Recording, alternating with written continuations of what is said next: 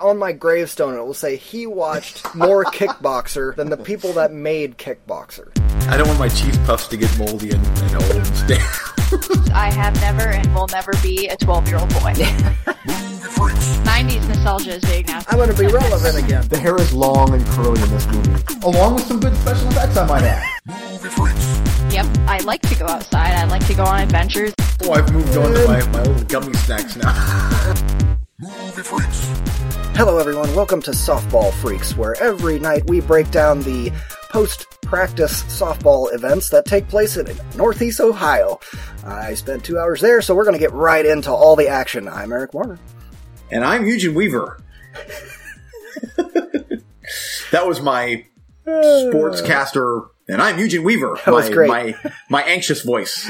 Welcome to Movie Freaks, everyone. Yes, I spent Hi there. the bulk of my evening sniffling and hay fevering and out on a ball field in the middle of God's nowhere watching the kid practice. So she did good, did really well, which was great. But on the other hand, I feel like crap. Yeah. And everybody loves hearing about the health update over here, so. Yeah, well, the good news is our listeners will love to hear you getting more energized when we talk about movies. Yeah. We'll see Right? about that. I'm so tired. Okay. Yes, I am sick this evening, of course. Sick kids passed it right along. And I'm pretty miserable, so there might be a fair amount of editing out coughing and sneezing, sniffling, and all that jazz. So just bear with me tonight. Yeah, or it could be after credits and just you like edit it together real tight so it's like just a complete clusterfuck of coughing, sneezing. It's 3 minutes of me sneezing and coughing and 10 minutes of you dumping your drink and bubbling. Yes. Spilling it all over my crotch and brief bag and yep. Fantastic. All right, let's jump on to the roulette where we force each other's to watch movies. We're off to a great start. Oh, we are. My brain is mud, just absolute mud. Where we force each other to watch movies on our cue so that we can find those gems and hopefully avoid the grenades. It is your turn to go first, thank God. We had Close Range up against The Birth of Sake. Take it away, sir. Okay, Birth of Sake. Documentary. Usually documentaries are safe bets. And this one here is interesting because this is a recommendation from me, a thumbs up, but a reserved thumbs up. And the reason I say that is because some people might love this documentary and other people, like myself, could be, I wasn't bored, but it was heavy, like really heavy stuff. For a sake documentary? Yeah, this is not, yay, we're making booze! This is a group of guys living together for 6 months away from their family in miserable conditions making sake. And you see it. And it focuses as much on them and their lives as it does the actual art of making sake, and which is extremely interesting and very complex. But it also deals with the conditions that these guys work in, which is, it's not horrible. It's just a group of guys working like side by side for 6 months, 24 hours a day, no breaks. Like, I mean, well, I don't want to say break. They go in shifts. I gotcha. But it's after a while, I'm like, oh, this is depressing. And it seems like whenever we see shots of outside of their location, it's raining or snowing or something is just, it's not a happy, feel good, yay, sake's great because we can get drunk and la. It's not right, that. Right. No. And then just, spoiler alert here, if you are going to watch this, but, you know, a little bit, getting towards the end, someone falls very, very, very ill and things take a turn for the worst. And it's like, oh, now it's even more heavy. And then they have to go and present their sake to people that might want to buy it and distribute it and have to put on happy faces. And then it's back to work. And, wow. But it's very, very interesting. Okay. And well made, especially like they have some really great artistic shots of like them, the actual making of the sake. And then they'll like dialogue will pop up on screen of exactly what they're doing and why they're doing that. And that's really interesting stuff because, wow, there's a lot that goes into making top quality sake. And they talk about, they want to make sure that the people that are hardcore sake drinkers and like older people, that they have a palate for this stuff, that they make it for them, but they still are trying to make it for the mass population. And so it's like that fine balancing. And so it's an art, especially the place that they focus on in this movie. It's not just like the Coors Brewing Company or whatever. This is an art. Mm-hmm. So it was interesting. I'll never watch it again. It's kind of a one and done because it is a little bit more of a heavy stuff. So anyway, I'm not sure what you would think of it because it's not a feel good documentary. I'm kind of intrigued. I might leave that in the queue. So I will say this: it was not what I was expecting. So cool. Well, I'll give it a chance maybe sometime down the road. We'll see. Okay, on my side we had Close Range. An ex-soldier saves his kidnapped niece and finds himself in a relentless fight with a crooked sheriff and a drug cartel hell-bent on revenge. And this is, for the most part, the Scott Adkins that you're looking for. Nice. He whips a hell of a lot of ass in this movie. It's worth the trip for the opening scene alone. Most of it is by the numbers of an action movie that's direct-to-video, but he does a great job of just killing the dick out of everyone. He does that very well, by the way. Yes, when he's allowed to.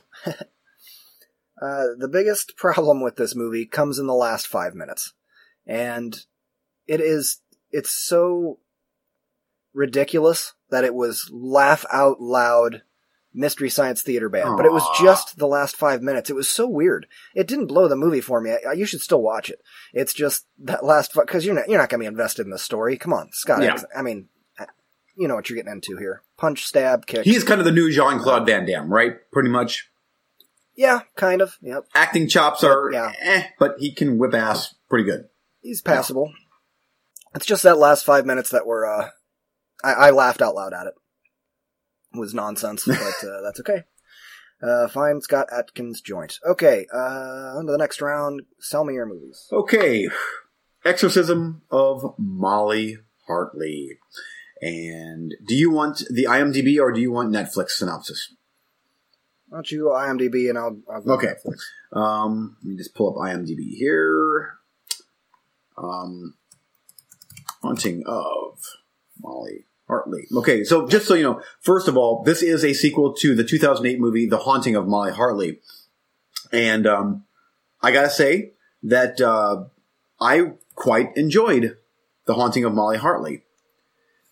So surprisingly, I've watched it's kind of a teen PG-13-ish type horror movie about a teen girl. But I gotta say, have you seen this movie?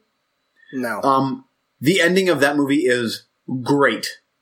And there's just enough cool stuff in it where I'm like, actually, one of the leads, Molly Hartley's dad in the original is the lead guy from Dawn of the Dead. If you remember, I'm not sure what the guy's name is, but he was kind of the hero of the Dawn of the Dead remake. Okay. I haven't watched it in a while. There's a couple of people I'm thinking of. I know the crew of that, or the cast of that, so. Anyway, so Exorcism of Molly Hartley, taking place years after Haunting of Molly Hartley, who now, shoot.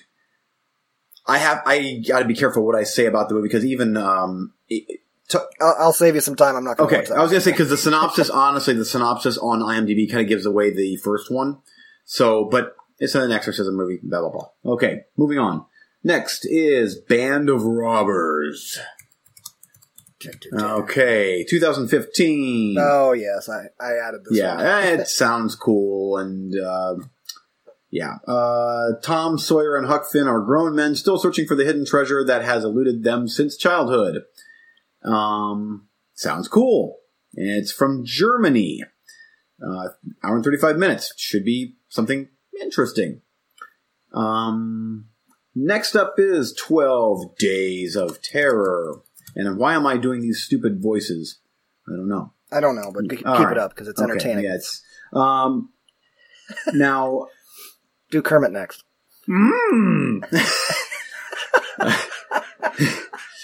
Fantastic. And I'm not even sure. Okay, now I am on IMDb, and it's not popping up on IMDb, so... I got it Okay. over here.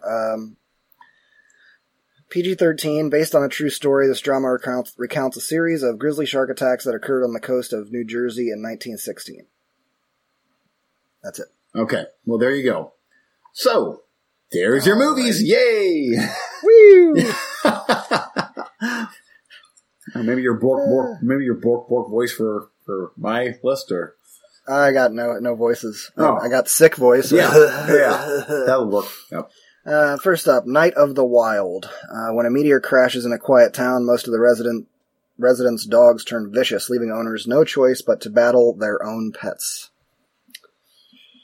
So that might be a thing, maybe? And next up, a sci-fi movie, Hangar 10. Has this been on the roulette before? You know what? Let me pull that up. Yes, it has. And Have you watched it? let me just... Did you watch? I couldn't remember. This was around the same time that It's not Extraterrestrial.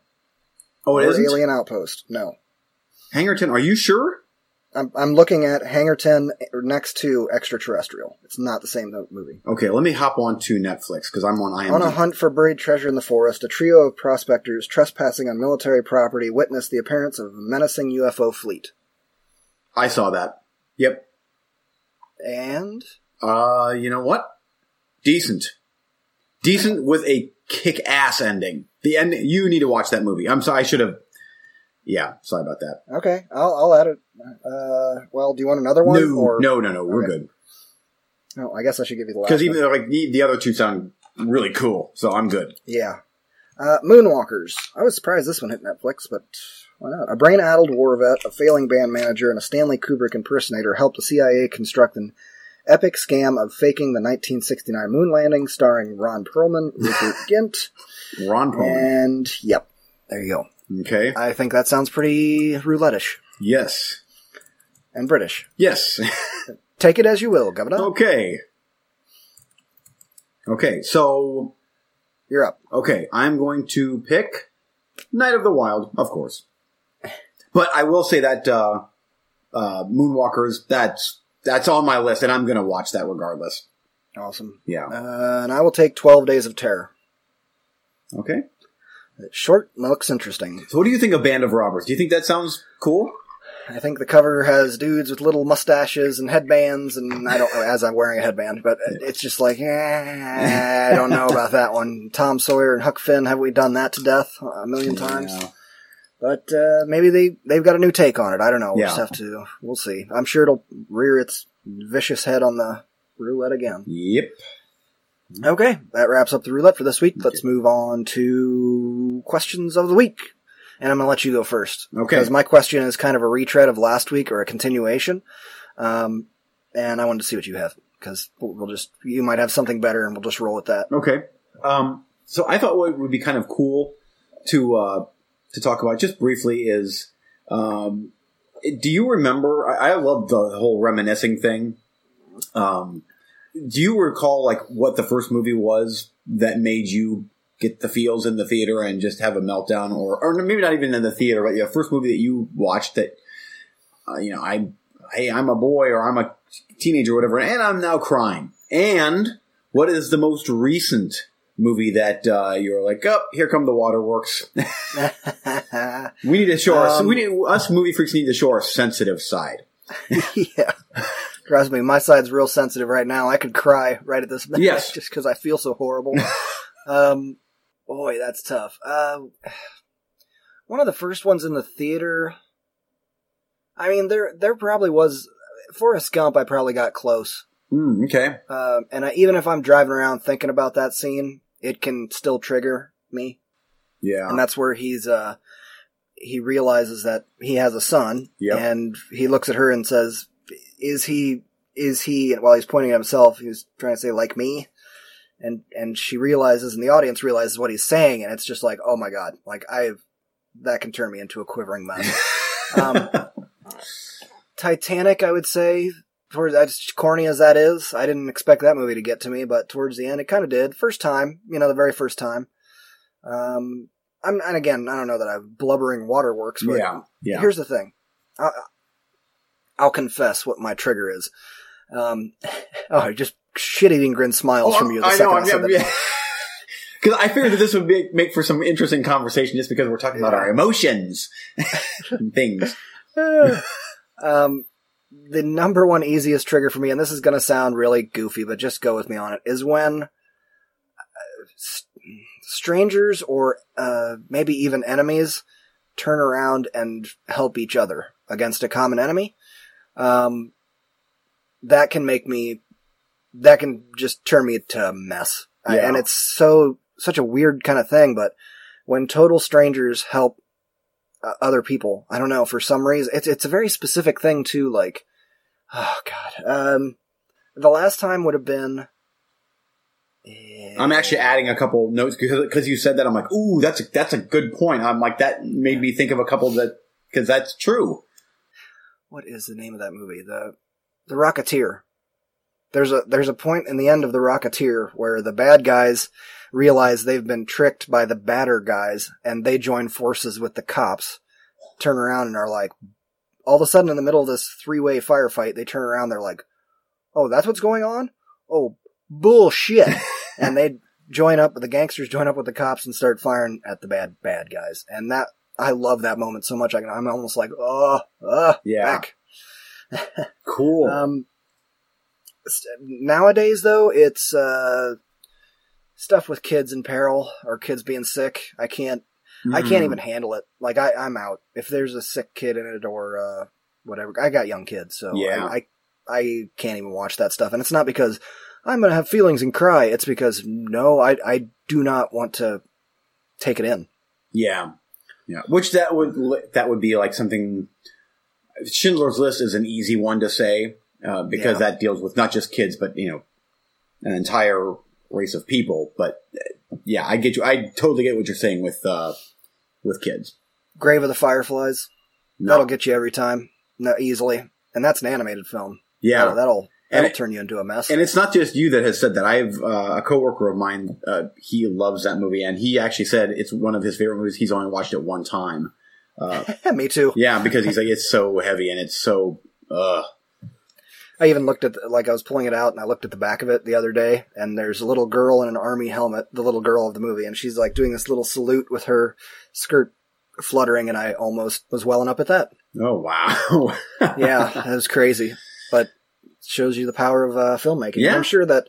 I wish I could think of another example, because I know that there's a couple examples in some movies that don't qualify, like in any way. You'd be like, you cry at that, and it's like one moment 3/4 of the way through where there's this connection where a guy helps a guy on the street or something, and it just turns me to mess. Yeah. What about you, Crybaby? What are you into? Oh yeah, yeah. Matthew McConaughey rom-coms and yeah. Just seeing Matthew McConaughey, I'm an emotional wreck. So the first movie that I can ever remember getting the feels over is Benji.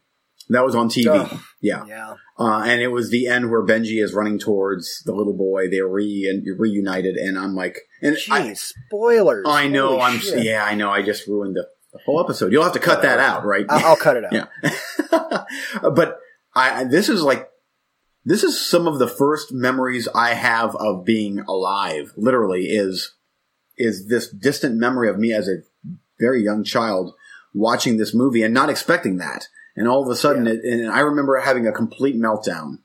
And being a young kid, you cry over all sorts of crazy shit. But to actually start crying about something you're watching on television that is an emotional response, it was, and my mom and dad were in there, and I remember that mom, she took me in her arms and she hugged me, and it's okay. And I just remember that. And so that was my first at-home experience with a movie. And then my first theatrical experience that I can remember was E.T. And that's kind of an easy one, I guess. I was 10 years old when it came out. And, with the end, it's like, okay. But and that's almost another one of those where, like, oh yeah, E.T., of course. But it was it was well made. And I don't know if it would affect me the same now. Probably not. But the next one that I have right after E.T. still does get me. And this is so odd. A lot of people, and I'm going to jump into Disney type stuff here. animated stuff. And more recently, Up did it for me. The first part of the first 10 minutes of Up. That was so freaking brutal. Oh, it was brutal. I'm like, what? You know what other movie did that exact similar kind of thing was,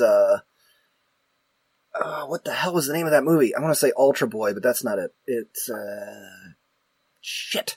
Ultra. Continue on. Okay. It's another animated film where in the first 5 minutes they kill the kid. It's like, what the hell? But I'll tell you one that got me the first time, and I was not expecting it. And ever since then, whenever I watch the beginning, I'm like, I know it's coming, but it still gets to me. And that is the epic opening scene of The Lion King. I don't know what it is about that opening scene, but that build up, and it's such a fast build up. And every single time I'm like, oh my gosh, I'm getting all emotional here because it's such a great scene. It's so good. And The Lion King itself is one of the greatest animated movies ever made, I think. But that beginning is fantastic. Fantastic at the emotional response that I get out of that epic feel. And the music and everything building up. And then as far as like this one here, I also jotted down just because it took the second viewing to really get me in. I watched it in the theater, loved the movie. Then I watched it at home on DVD, and this is way years and years and years ago. But Apollo 13, of all movies. That's a good one. Yeah, and this is when you know they're going to survive, but they're on their way back to Earth, and the wives are waiting back home, whatever, and you're waiting for the shuttle, or you're waiting for the pod to come back through the clouds, and I was for some reason, the second time I watched that movie, I'm like, oh man, I'm a waterworks mess right now for some reason. And so, anyway, but yeah, that's a great movie. I got a couple more here. Okay. It was Astro Boy. The 2009 animated film, based on the anime series, the really old anime series that is still pretty sweet. And the movie, I enjoyed the movie, not knowing much about it. Nick Cage does one of the voiceovers, and he does a good job as a voiceover. I don't have to see him. Yeah. But a good emotional story, but it kicks off like Up. And it's like, man, I prefer it when you build up to that shit.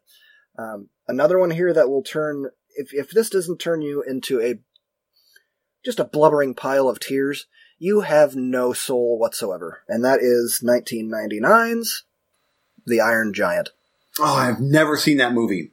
What the hell is wrong with you? I know. That is one, too, where the stranger helps the stranger, and that's my kind of trigger. Yeah. That one, and then, you dude, I've never seen that movie. I thought we've talked about it. It's because I know how emotional that movie supposedly is. But it's not emotional the way that these other sad sap movies are. It's emotional because you're actually very happy for most of it. Yeah. You would love it. The emotional part, don't let that scare you off. You have to see that movie ASAP. Total Joni movie. You guys would love that film.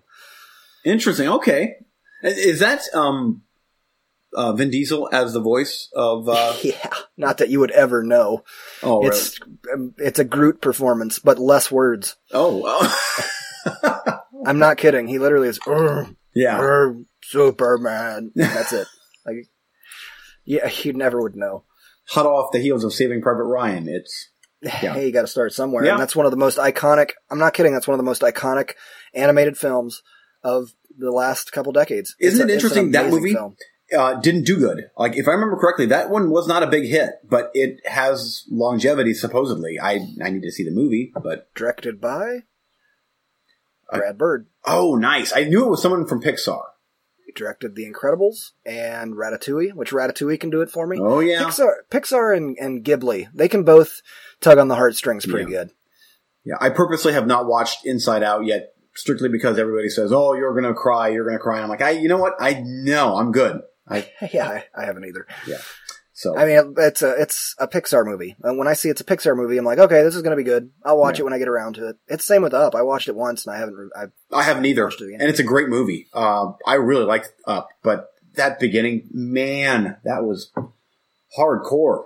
Yep. You had nowhere to go but up from that point. Yes. Now, what about feel good? Like, you got tears of joy. Do you have any of those? Where like, Iron Giant. Okay. It does. It is an interesting film because right there at the third act, and I don't want to spoil anything, but it goes, tears from my trigger because strangers helping strangers to tears of sacrifice to tears of redemption. Wow. Like in the span of about 10 minutes. And at the end, you'll be like, that rocked. I loved it. It was, it's great. I showed it to Addie and they all loved it too. Of course, I'm the one that's like, and they're all like, yeah, robot, it's cool, you know. Yeah. So I guess it's kids' movies, animated movie.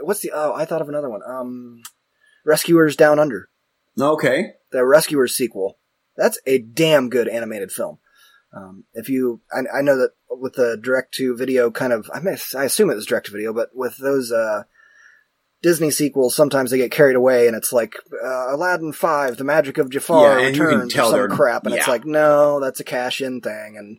But The Rescuers Down Under is a better movie than the first one. And the first one's great. The second one is even better. There are parts of that movie that I howl with laughter. I watched it so many times in my teens. And it's again, that thing where stranger helping stranger. It's good stuff. That came out in 1990. I wouldn't be surprised if that got a theatrical. Yeah, that was theatrical. You know what? I might have seen that at the Nichols Bakery Theater. Oh, yes. Good chance. Yeah. Oh, I wish we could figure out when that closed. Oh, I know. That theater, man, I've got stories about that theater and just the cool movies I saw there. Oh, man. Yeah. You know, that movie, that theater closed. The last movie that I can remember seeing there, I think, was Silence of the Lambs with Tim Rastetter and his parents.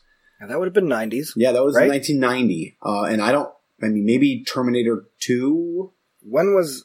the last one I remember was Quest for Peace, so let me see when that came out.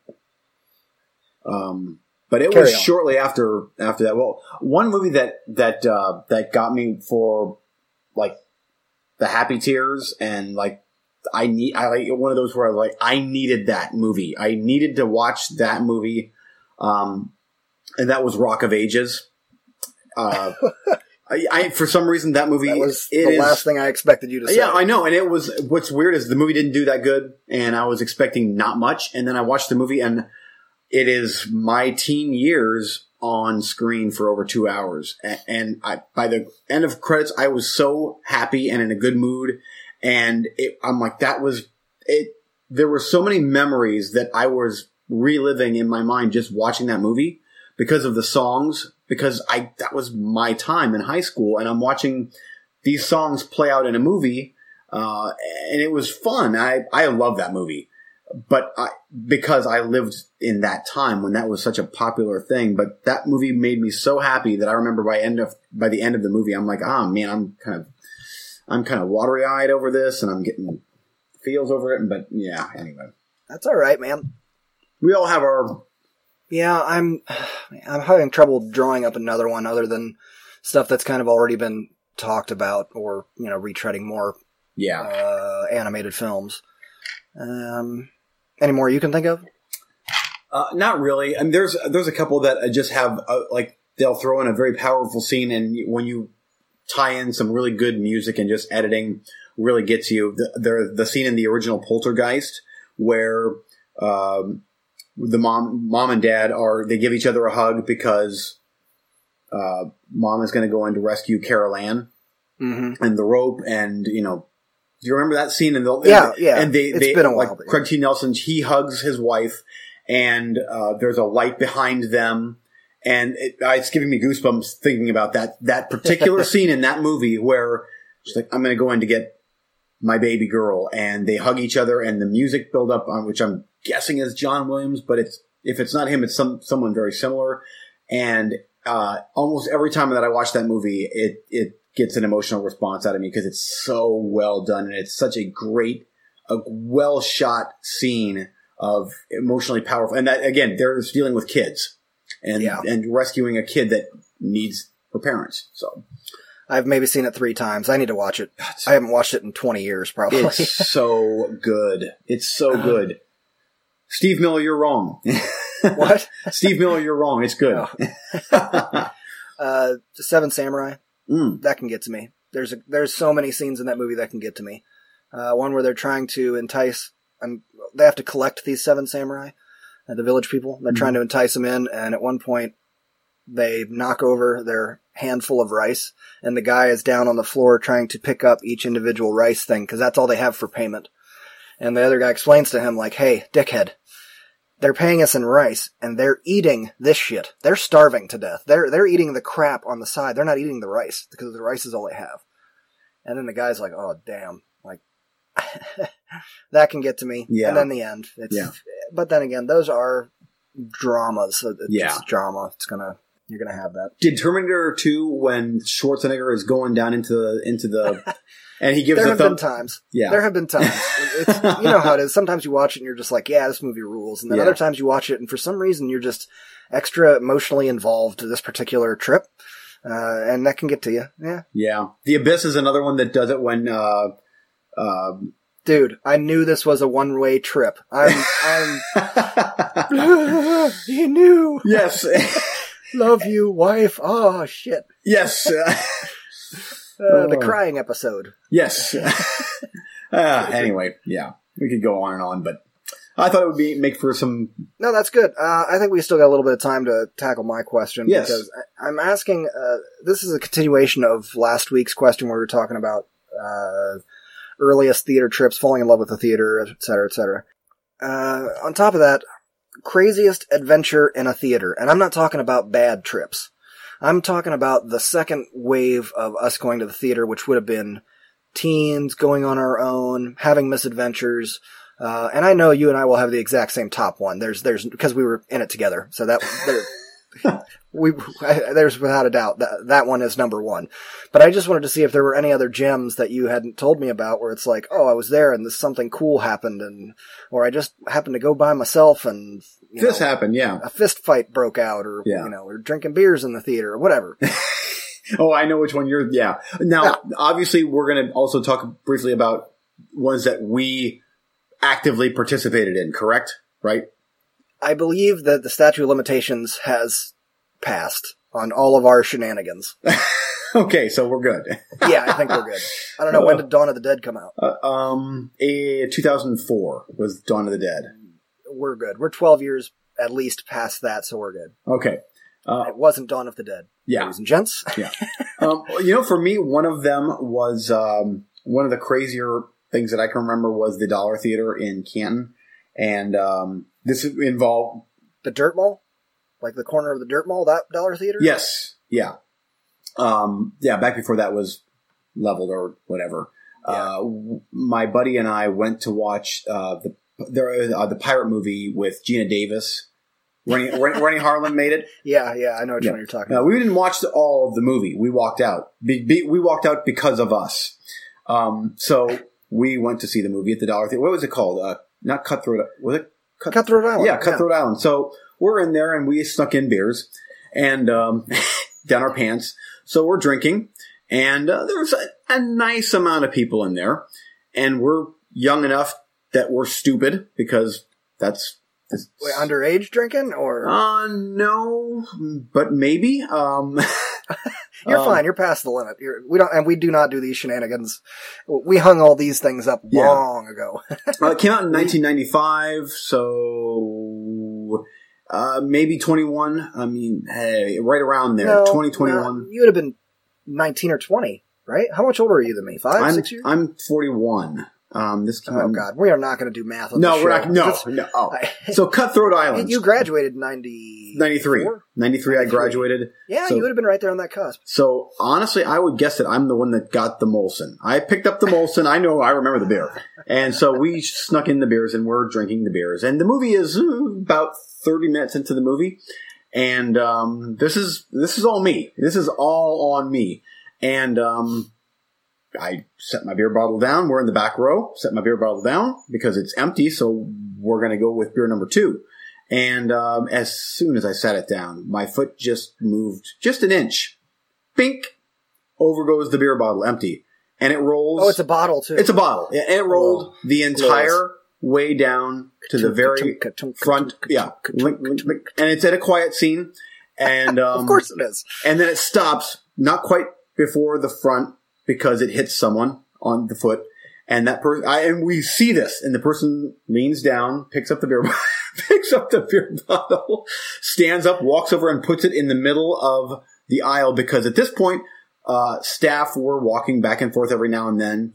And we're like, well, now we're hosed. Now we're done. We are officially over because somehow we are going to get busted because we reek of beer. People are around us and we are drinking.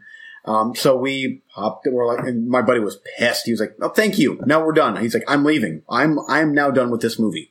So we shoved the beer down our pants and out the door we went. Ding, ding, ding, ding. Stupid teenage shenanigans. I love that. We have so many times where we've done dumb stuff in theaters, but long ago, man, some of the stuff that we did, it was just like, why, God, why? I know. Yeah. There was a season when, now Cinemark has their, what do they call it? Where they bring old movies back and they show them like at 2 o'clock and 7 o'clock. Yeah. When the Tinseltown first went in up there in North Canton, they started, a few years after, they started showing midnight movies, which was like the greatest thing on planet Earth to me.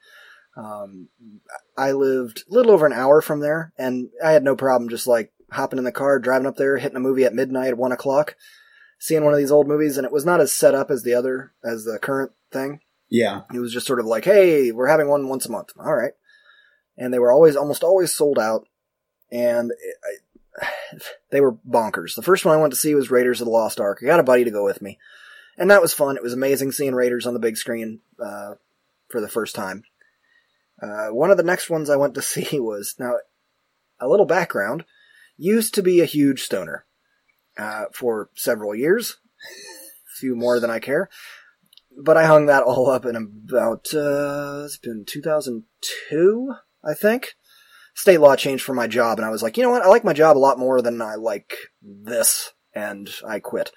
And haven't touched it since, and that's great. Just not for me. Yeah.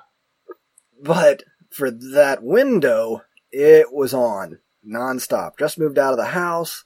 That's just the way it is, I guess. The way I thought it was going to be. Anyway, so hanging out with my stoner buddies, and I'm looking at the thing, and I'm like, hey, Dazed and Confused is playing. They're going to do a midnight showing of Dazed and Confused. We have to do this. This is going to be great. Yeah, well, I'll go. Yeah, that'll be awesome. We'll road trip and bake all the way up, and because it's going to be a stoner fest. Day of the movie comes around, true stoner fashion. I'm tired, I don't really feel like going. I'm going to drive to Canton, So I was like, fuck all you guys. I'm going. And I took off by myself and went to watch Dazed and Confused, wearing my long leather black Matrix trench coat and looking like a douchebag, wearing an Evil Dead shirt and leather boots, and it was the 90s. Don't hold it against me. So I get to the theater, long line. I stand in line. People are commenting on my Evil Dead shirt, and I'm like, thanks, it's awesome. All by myself. I'm like, this is kind of weird. It's really late. Go into the thing. I sit way in the back underneath the projector. And about halfway through the movie, this guy beside me, shady looking dude, leans over and goes, dude, do you have any cigarettes? I'm like, yeah. I'll give you $1 for a cigarette. And I was like, you don't have to give me $1, man. Bro, what's up? All love. Here, just have a cigarette. Dude, take $1. I was like, whatever, man. So I got $1 for a cigarette. Back then, that was what a pack cost. And all around me were people pulling the tall boy beers out of their coats. Just everybody in that theater was partying. The people in the back right, all the way in the back right, smuggled in a bong and were smoking it in the back row. Wow. And I'm sitting right underneath the flap, old film projector. And the guy that I sold the cigarette to, just like, thanks, bro, you saved me. I expected him to get up and leave, because the guard was coming in all the time for this kind of movie. He bends way down, gets out a thing, lights his cigarette, sits right in the back, starts smoking it. I was like, what the hell is happening right now? Like, rebel. So I just real quietly lit my cigarette and kept it down, was blowing smoke up through the screen, and watched it by myself, went and ate Denny's by myself at like 3 o'clock in the morning and that's drove awesome. home. Yep. That's great. I went up and I saw Swingers when that came back, and that was a shining moment in my film history, because I got to see a film catch on fire.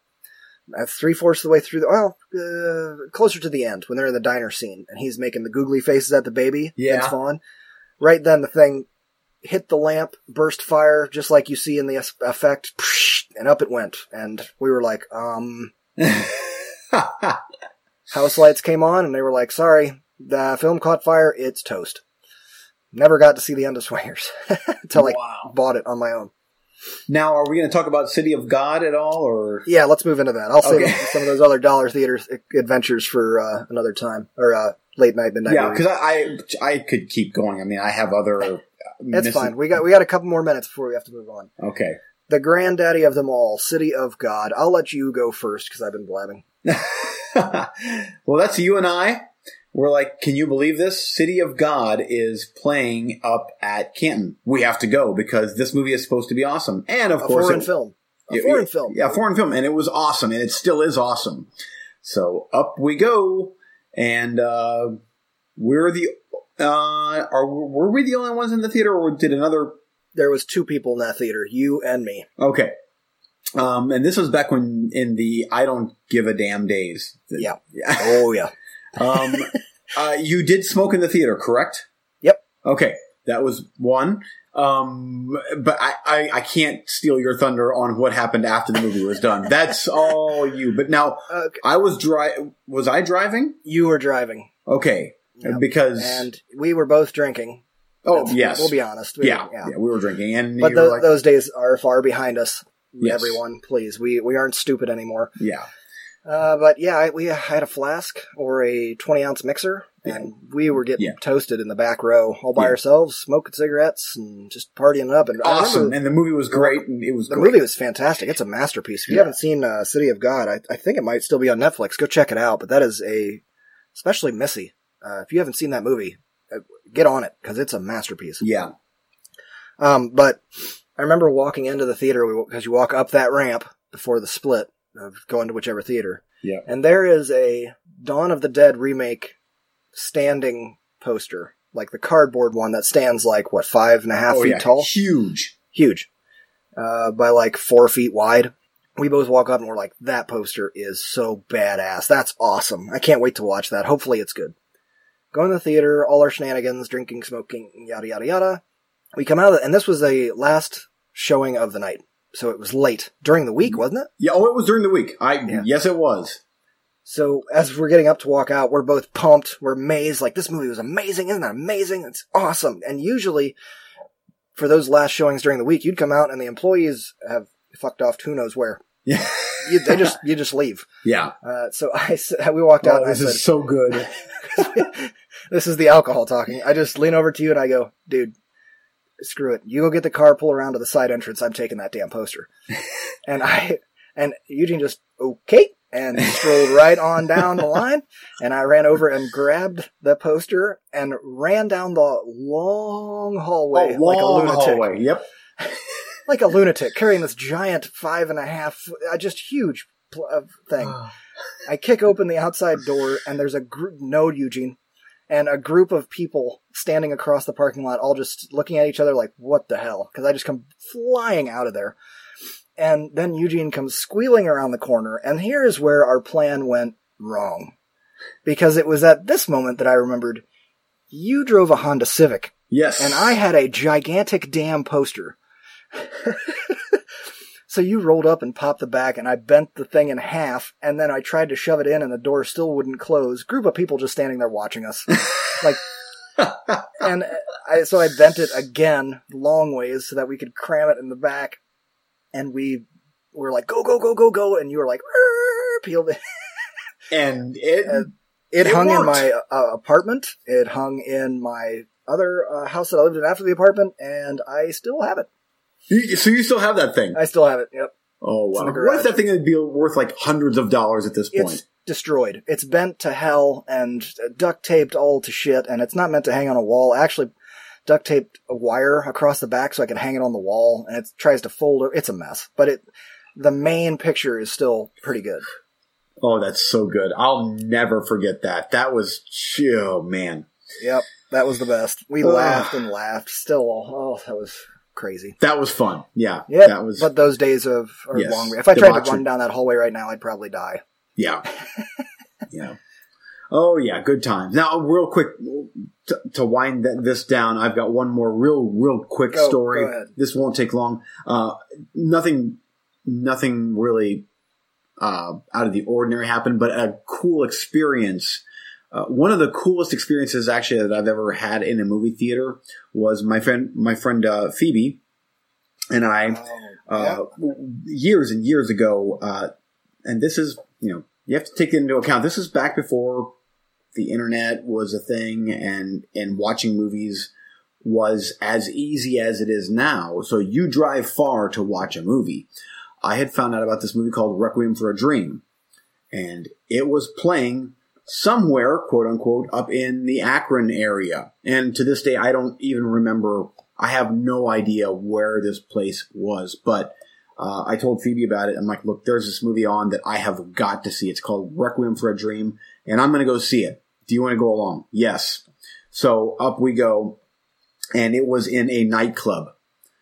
The theater literally was playing in some nightclub, and I have no idea where this is anymore, but the experience itself was so cool because we're in kind of a theater, but kind of not. It's like there was a dance floor, and then it's like they projected this movie on a screen in the back, and we were sitting kind of in like a bar setting watching this movie, and the movie itself is just horribly depressing and so great. And right when things get nuts, and things get nuts in that movie, the last half hour, 20 minutes, maybe not, let's say the last 50. Maybe not nuts, more like they get ass. Yes. At that point, when things were going really downhill, this is a drug movie with heroin and diet pills and all that stuff. Things are going really bad.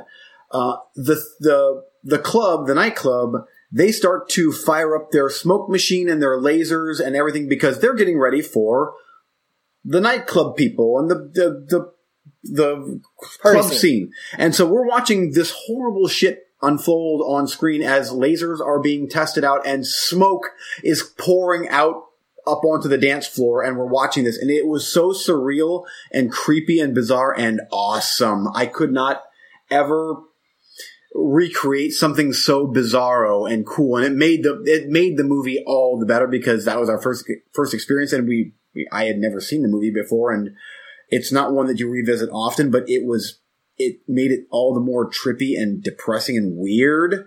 And with that score going with yes, exactly, yeah. So and so I'm like, unless they were, I can't imagine they were doing that because of the movie. It felt like they were doing that because we're getting ready for the dance club crowd to come in after this movie is done. So it was, I wish I would know where the theater was or where this thing was screened at, but it was a one-off thing to where it's like, I'm so glad I did that. That was amazing. Anyway, there you go. Done. Oh, no, that's great. I liked it. Cool. I figured you'd bring that one up. Okay. Anything else for questions of the week, theater trips, et cetera, et cetera? Okay, let's move on to recently watched. I'll let you kick us off. The first thing on my list, though, is Hunter's movie. Do you want to talk about that first, or do you want to talk about something else, and then we'll go into that? Okay, we'll let me get this one out of the way, because it's going to take about 30 seconds, if not less, and then we can get into Hunter's movie. I watched a movie called Zombies. Oh, I hear that's great. Yeah, 0 stars. Oh, and wow. I got through 45 minutes of it, and then I realized, you know what? What was I thinking? It said Asylum Pictures Presents in the beginning. Oh, to hell with that. And I'm not sure what this other podcaster was thinking. I haven't heard this guy's actual thoughts on the movie because he said it was great. And I'm imagining there might be some fun derived out of this because of how bad it is. But I found nothing remotely funny or entertaining in a so bad it's good way. It was awful. The Asylum Presents. Yes, it's Jurassic Park, except it's bad CGI animals in a zoo with bad actors. I hated it. Moving on. I love it. Well, I won't be watching it. I've sworn off Asylum. No, it's good with that. Garbage. Okay. Well, Zombies. I guess I'll just chalk that up to more Asylum goodness. Not goodness. Yeah. Horrible. Forget Awful. that. Awful. Bastards. Okay, let's move on to Hunter's movie. Hunter Herrera with Delusion. Is that the right title? Yes. Okay. We've taken a little bit of flack from Hunter's mom no less, on Facebook, about being a little too hard on film students. And rightfully so. We tend to jump too quick to hyperbole of, screw this and screw that, whatever. And rightfully so. I've watched a couple of Hunter's movies. I watched some before he even went to film school. And now he's in film school. And the output is definitely improving, dude. Your heart is so in this. And you can tell that from every frame of the movie. And that's really all you need. I did like Delusion. I think I give it a thumbs up. There were a couple of things that, because it's film student, I feel obligated to, for consistency's sake, give you a couple of negatives. And I know that sucks, but if you're entering this world of art, you're going to get film critics, and they are bastards. And we are much, much kinder folk, unless you're from the asylum. Go to hell. Yep. Delusion. There were a couple of shots in when the guy on the street was sitting down and the other guy came and sat down that I thought were extremely scripted. Now, I'm going to get a little tight on you because it's a short film, so I got to really point out a couple of things that I've caught my eye. Just really scripted as far as the guy sits down. Then the next shot, he hands the notebook. Then the next shot, it's sort of like one shot, do one thing, one shot, do one thing, where I thought that maybe, and this is just an aesthetic choice, maybe the guy could have sat down while handing the thing to make it feel more natural. I did very much enjoy the guy with the hat who sat down and was asking the guy questions. I thought he was fantastic. I loved him. Also, while they were sitting there out on the street, I didn't care for the close-up on the mouth, just because it pulled me out of the movie. Right away, I was like, okay, I'm watching a thing. But that's also, again, an aesthetic choice. You're trying something, and I encourage you to keep trying stuff. Don't just put the thing on a tripod and shoot everybody just chatting back and forth. That's boring. I would encourage you to take a real close look at Jonathan Demme's Silence of the Lambs. Look at what he did in that movie and the conversations where there's barely coverage. It's just sort of the actor talking straight to the camera and straight back. Who can get away with that? Because it's even weird in Silence of the Lambs. It's just a bizarre choice. Yeah. But for some reason, it kind of works because it makes you feel awkward and what I'm saying is, keep trying shit. Don't just okay, I'm never doing a close-up like that.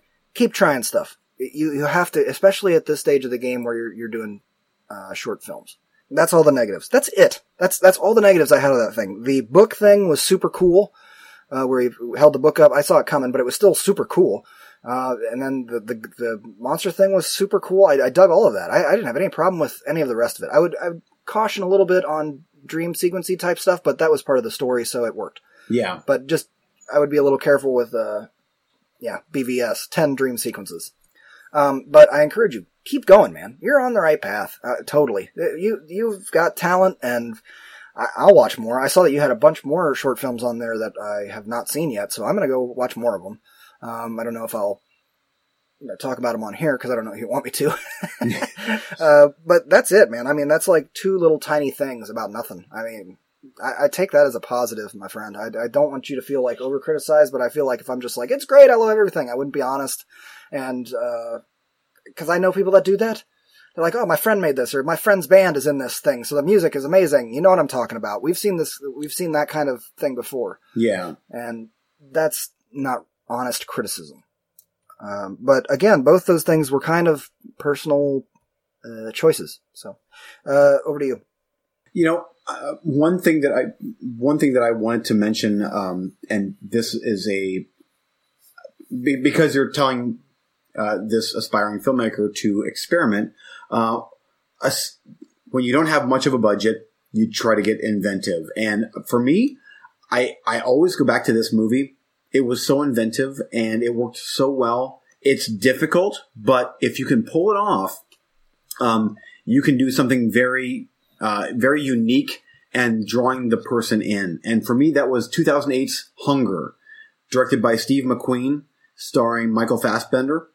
There's a scene in the movie where Michael Fassbender is talking to a priest, and I apologize that I don't have the actor's name up here, but it is an uninterrupted shot of, the camera is on a tripod, and there's a 20-minute conversation, uncut, of them going back and forth, and it is so good and so fascinating, and it's the best part of the whole movie, and it's a very heavy movie. But I urge you, Hunter, to go and watch that movie and try something different. Try something like, you know what? I'm going to get these actors to nail their lines, and I'm going to do something to where this is just me talking here, but I'm going to do a short film that is 15 minutes long, that is uninterrupted, that is two actors talking. They're talking to each other, and the conversation is so interesting. It's so good and so powerful, and drawing me in that I can't even tell that the thing is not even cut. It's just one scene. So that's my take away from it. I enjoyed it for what it was. I mean, you're learning. I would love to see more. I got another movie. You said about low budget. Yeah. That can really reel you in, and this is with using one good writing or decent writing, and what's the word for it? I don't want to say shocking visuals, but there's a couple of beats in this film that are so jarring that it's sort of like, okay, what the hell is going on here? Like, I'm into this movie, and that would be Shallow Ground from 2004. Do you remember that movie? Oh, yeah. Oh, yes. Naked boy covered in blood shows up at a sheriff's office. Yeah. And it was like, where is this going? And you recommended that one to me. Did I? I thought that was one that you were like, dude, you got to see this thing. At any rate, it works all over the place. And some of the acting is dodgy, and it's low budget. And it was, did somebody of note make that? I feel like somebody did. I don't know who Sheldon Wilson is. Anyway. Yeah. It's a good film. Definitely check that one out. Yeah. But try something different. Try something unique, or, you know, hey, I don't have much money, but I got a camera, so do something different with that camera. Try something, I don't know. But anyway. Thumbs up. Good job. Yeah. I appreciate it. Thanks for pointing it to us. And I'm going to watch more of your films. Yeah, one thing you're doing, you're doing something. That's good. You're so far ahead of the game already, you don't even know. You're hitting record on a camera. That's right. That's right. Most people just talk about it. Or I do this. I do that. We have hit record on cameras, by the way. It was not the greatest. I mean, we had our moments, but we knew, okay. Maybe we should have gone to film school. But at any rate, we got better as we went, and you are definitely doing that. Let's move on to more movies. Okay. Your turn. Okay. Let's see here. I've got, oh boy, I hate to bring these movies up because I know it's probably like but I'm always trying to find movies that I can watch with my wife that we both really enjoy, and something about having a happy wife sitting beside you watching a movie versus... Here it comes. What have you watched? I was going to say, here we go. We go. Versus she's nodding off, or, shit, I can tell she doesn't like this.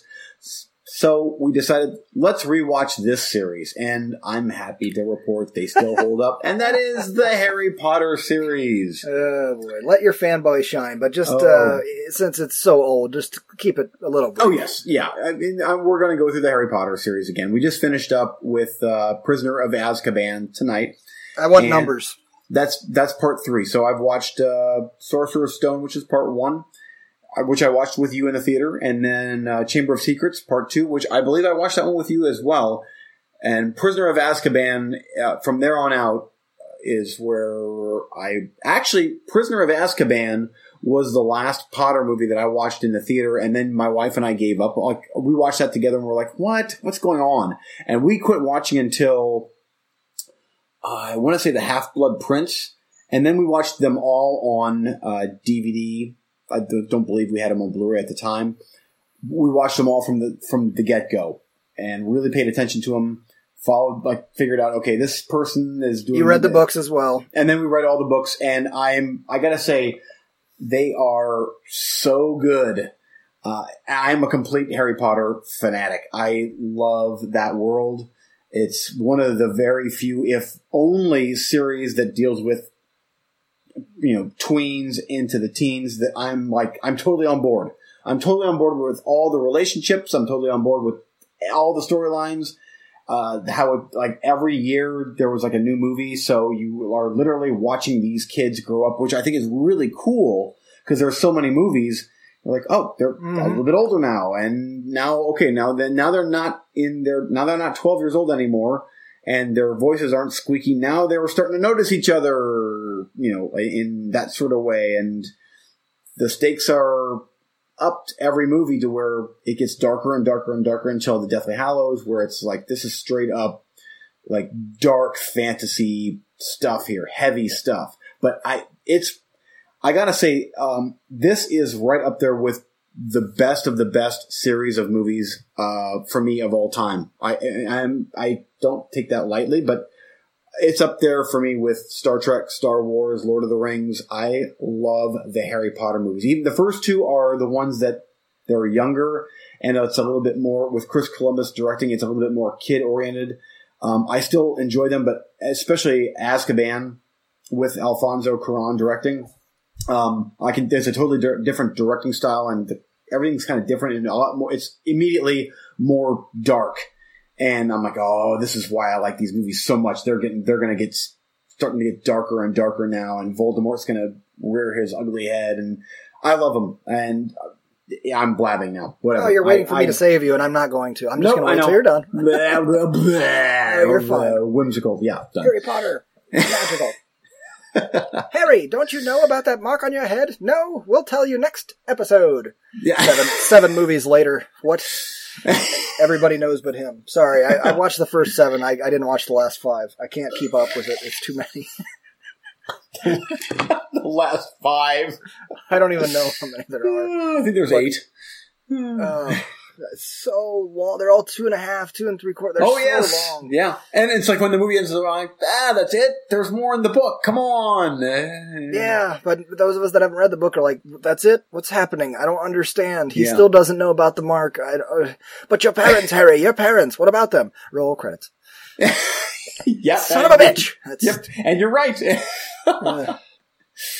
But someday, I think I'll rewatch them. I haven't even watched them all, but I did watch the first 4 or 5. Yeah. I'll give them an honest shot. Yeah.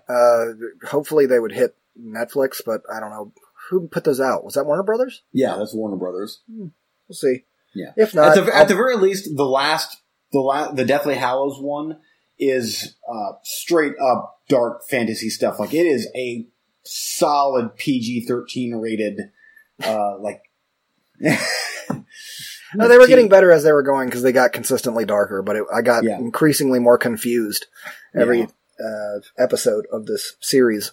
Yeah. And the thing is, I was right there with you, where I'm like, what the hell is going on?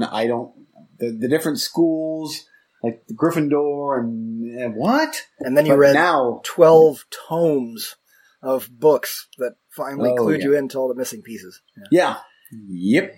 Oh, and I'm, of course, watching these movies again. I'm like, I should probably read those books again, huh? Because just to prepare myself for the prequel movie coming out this winter.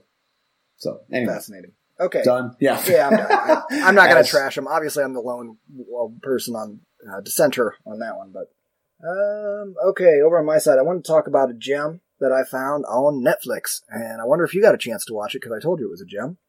This is a vampire movie called Kiss of the Damned. Did you watch it? Not yet. That's like after the roulette, that's probably the next movie I'm going to watch. I really enjoyed it. I have no idea if you will. I think you could go either way on it because it is kind of... Hold on, let me find this synopsis. It's meant to mirror or mimic like 60s vampire movies. And when I say that, you're automatically thinking of your British... whatever the hell. Yeah, I do. I haven't seen any of those, so discount that. That's not what I'm talking about. I'm talking about American kind of 60s filmmaking. A vampire resists the advances of a guy and soon gives into their passion when the troublemaking sister unexpectedly comes to visit. Their love is threatened and the whole vampire community becomes endangered. And I was really nervous because it's Milo Ventimiglia. I don't know, the guy from Heroes who's like, got a weird face and is a somewhat actor. But the females were the star of the show on this one. They totally sold vampire to me. I was totally down with the style. Again, a little bit of that Drive kind of artsy style. It's not a perfect film or anything, but it's a lot better than a lot of these kinds of crap that I'm trying to find on Netflix. I quite enjoyed it. I think that you would too. I mentioned a couple of movies to you in text, and I almost regretted it. What was it? House of the Devil and... Oh, yes, you or did. Drive, maybe? I don't know. But I was like, it's not that good, okay? So reel it back a hair. But expect, like, I'm going in with kind of a roulette mentality, and I think you really like it. I quite enjoyed this flick. Okay. Yep. Yeah. So it's like, is it a gem in the rough, or it's just a good watch? It's a good watch, and I would watch it again. I'd give it like a 7.5, maybe pushing an 8. I enjoyed it. Wow. It was a good movie. Some of the music was amazing, and the vampire stuff was cool. It was sexy, the way vampire movies kind of should be. Yeah, I think you'd like it. I'd be surprised if you didn't. But also, you haven't yet watched Byzantium, and it's very much in that vein of a vampire movie where it's kind of artsy. Byzantium was better on every level, but if you like that, I think you'd like this. Okay. Well, it's up there. I'm definitely going to watch it for sure. Cool. Back to you. My voice is about shot, so okay. Crap. I want to talk about some of these movies. Go ahead, do another round, and then I'm going to do a lightning round. Okay. Want to touch just briefly on an Arrow Blu-ray release that I've got. Been wanting to get this one, but with Arrow, their movies are generally very expensive. And there's kind of a certain, unless it is something completely limited that I know is going to be worth a shit ton of money, I try to be careful with how much I spend on Blu-rays. But this one here came on sale, and I had to rewatch it. I had to have it in my collection, so I purchased it. And that would be 1989 Society, directed by Brian Yuzna. Have you heard of this movie? I have not. Okay, so it is very 80s, obviously, but that helps the movie out. Trust me. This is such an odd movie, especially one that is set in the 80s.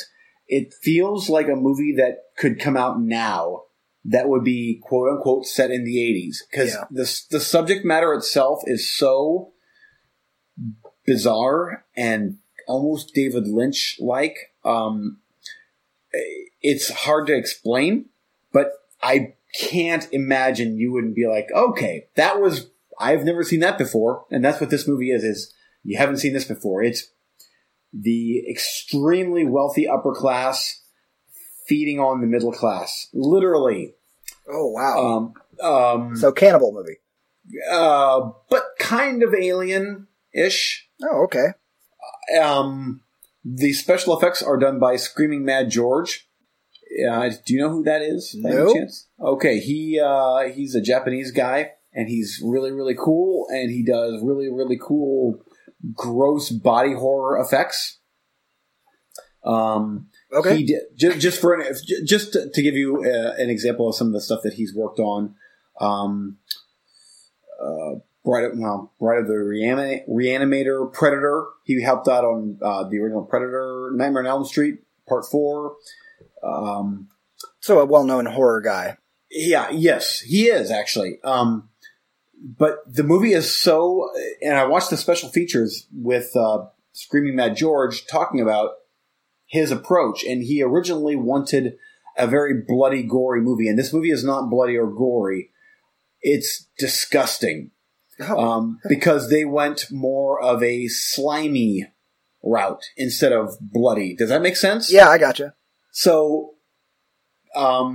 there's a lot of ingesting, but it's done very slimy. I don't know how many bottles of KY jelly were used in this movie, but it's probably more than almost any movie ever in the history of movie making, like all of them combined. Oh, wow. It's so and weird and just crazy, and I thought it was so cool.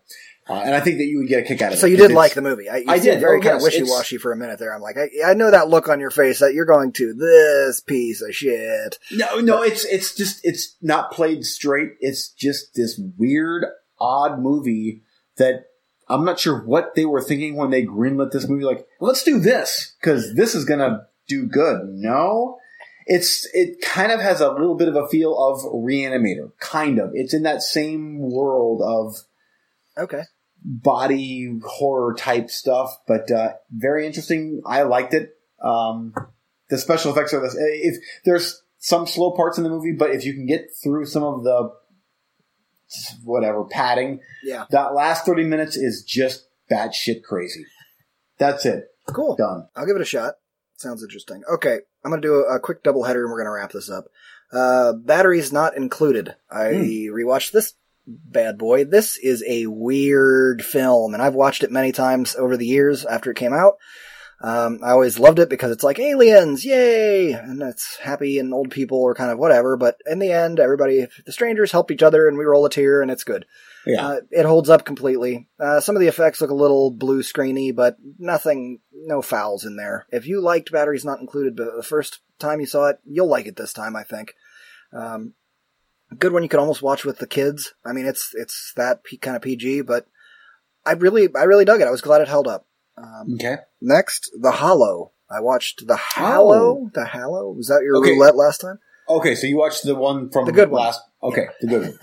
Got it. Yeah, you gave it gem status, so I had to pop that bad boy on. Yeah. And for the most part, I mirror almost everything that you said. I wouldn't go quite gem on it, but it did very much the right amount of things. It just, the end was a little corny, I thought. It just sort of was like over, and I had a hard time, like, what exactly are they after? Here's some creatures in the woods running around killing the shit out of everything. Which is more than enough, and the creatures were awesome. I just wish I knew a little bit more about what they were after, or maybe I just wasn't paying close enough attention. But, it's The Hollow. It's one of those movies where you're like, okay, brain, coast. And then things happen, and you're like, wait, what? Yeah. Did you like the creatures, though? The creatures were fantastic. Yeah. They were awesome. It was just a little weird with the growth thing. Like, they could grow stuff and put over the engine, and what?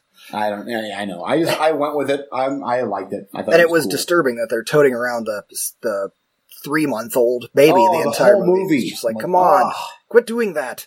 That's for people that don't have kids. For the rest of us, it's like, we're out. Yes, exactly. And nice driving, lady. Jeez. Right, like, we got one road. Let's floor it right into a field and a ditch. Like, what are you doing?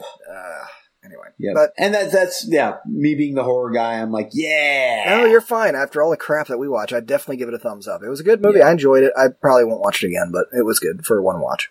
Good. Okay, plugs and teas. Do you want to talk about Oddmall? And what are you going to be watching coming up? Coming up, I actually was at the swap shop here in Canton and dropped off some old Blu-rays that I'll never watch again. And so I picked up Wes Craven's The Hills Have Eyes Part 2. And I don't believe I've ever watched that movie. And I'm expecting complete and utter shit. So we shall see. Wow. Yeah. But other than that, I'm going to give I'm going to watch the rest of the Harry Potter movies. And then the vampire movie that you talked about. Other than that, it's just stay in the course. Horror movies. And I've got the Canton Film Festival coming up here in Ohio. And that's going to take up a lot of my time. So Steve Miller from Cinema Sidekicks is going to be coming up, and we're going to be watching Hellraiser and tentatively an old Hammer movie. I'm right now leaning towards Dracula, Prince of Darkness, which is probably my favorite of the Hammer movies. So I'm thinking about that, but I'm trying to introduce him to more of the old school European horror movies. And cool. Hellraiser to me is a British horror movie. So I agree. Anyway. It's a great film. Oddmall? Oddmall is coming up not this weekend, but the next in Akron, Ohio. And we're going to have a booth there, and we're going to be hanging out and having a good time. And I think I've got some good ideas for slinging some crappy DVDs. Oh, good. So we might need to meet up to hit some exchange stores or some shit to stock up, and then like prizes, get people to come over and say hi and take a card, etc. But I think that's going to be about it. Okay, yeah, but Oddmall itself is it's a huge convention going on of all things odd and strange, geeky and nerdy, and fantasy. It's hard because I have not been to one yet, but it's hard. So it's hard for me to put my finger on everything that's going to be there. But it seems like there's like board game type stuff and art Comics. type thing. Yeah. Comics. And A little bit of is that going to everything. be on Friday too? Let me get the dates on there. It's the 30th, which is a Saturday. That's when we'll be there. Yeah. Sunday is the 1st. We won't be there. So And I think it's the 29th as well, a Friday. But you can find it. Go Google Yeah. Oddmall. You'll find it, Northeast Ohio. So- For me, I'm going to try and squeeze in some Blu-rays and some DVDs. I've got a whole bunch of crap to watch. And I'm going to be hooking up with Cinema Sidekicks next week to do a recording an anime show. Because I gave Steven a whole bunch of anime, and he's like, screw it, why don't you just come on the show and we'll talk about anime. I was like, all right. And then when Ty heard that I was available, he was like, okay, screw it, I'm going to take off. You guys can have fun. So it's going to be me and Steven, I guess, which nice. that'll be interesting. So yes, next week there probably will not be a Movie Freaks podcast, because I am way, way, way too busy. We have not taken a week off in many, many months. So sorry, listener, but you're going to just have to suffer for a minute because I have way too damn many things going on next week. Got it. But we will return in force, as always, and get those episodes up for you. Anything else? That should do it. Okay. As always, Movie Freaks Pod is your keyword. You can get a hold of us at yahoo.com for mail, on facebook.com, and at Movie Freaks Pod on the Twitter.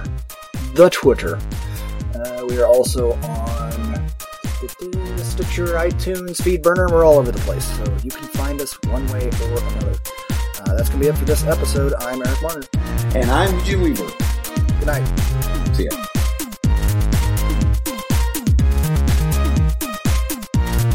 Thanks for listening.